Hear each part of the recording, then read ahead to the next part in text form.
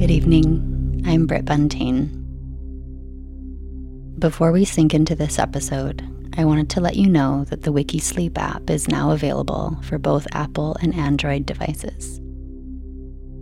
You can access it easily by visiting wikisleep.com.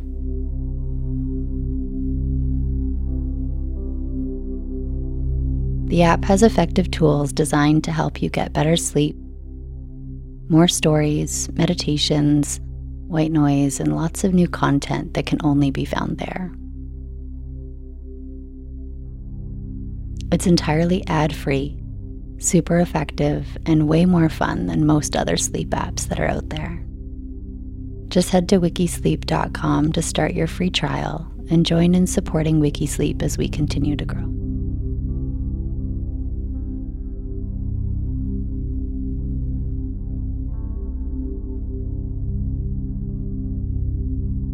Tonight I'm going to read to you about Harry Houdini, a Hungarian-born American illusionist and stunt performer who was famous for his sensational escape acts.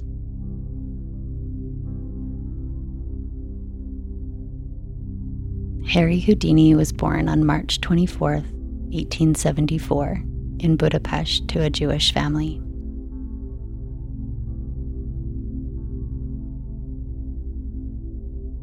His real name was Erich Weiss, and he was one of 7 children born to Rabbi Meir Samuel Weiss and Cecilia Steiner.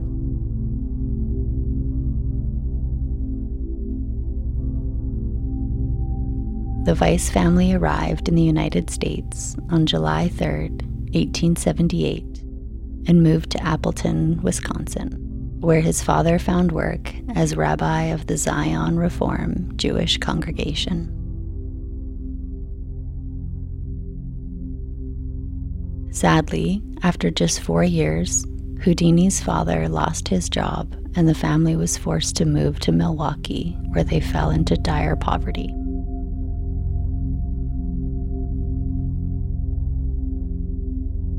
In 1887, Rabbi Weiss moved to New York City with his son, where they lived in a boarding house on East 79th Street.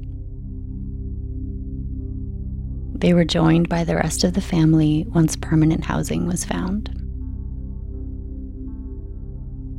As a child, the boy who would become known as Houdini took several jobs and made his public debut as a trapeze artist at 9 years old, calling himself Eric, the Prince of the Air.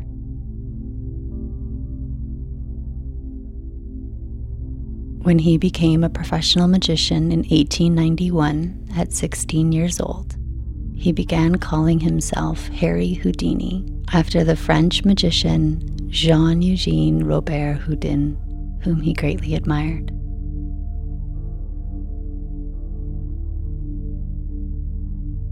As a teenager, Houdini was coached by the magician Joseph Rinn at the Pastime Athletic Club, but at the outset of his career, he found little success.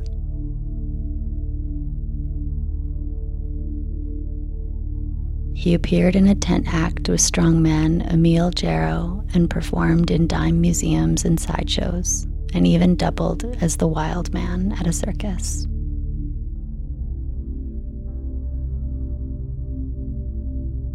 Houdini initially focused on traditional card tricks, and at one point, billed himself as the king of cards.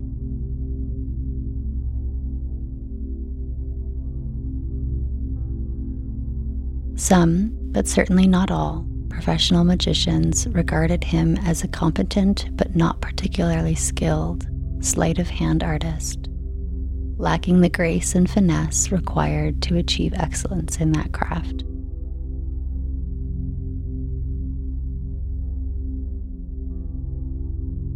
In response to this criticism, he began experimenting with escape acts and began performing at Coney Island with his brother Theodore, whose stage name was Dash, as the brothers Houdini.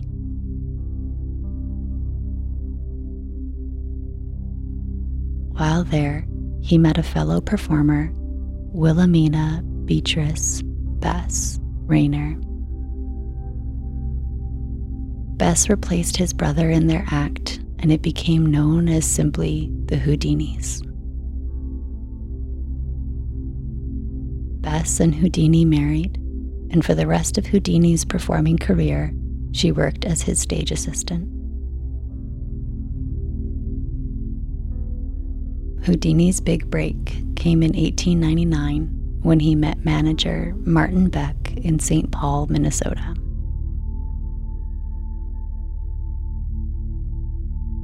Impressed by an act that involved handcuffs, Beck advised him to concentrate on escape acts and booked him on the Orpheum vaudeville circuit.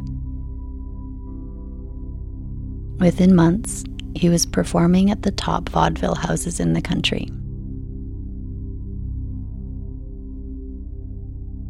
In 1900, when Houdini was 26, Beck arranged for him to tour Europe.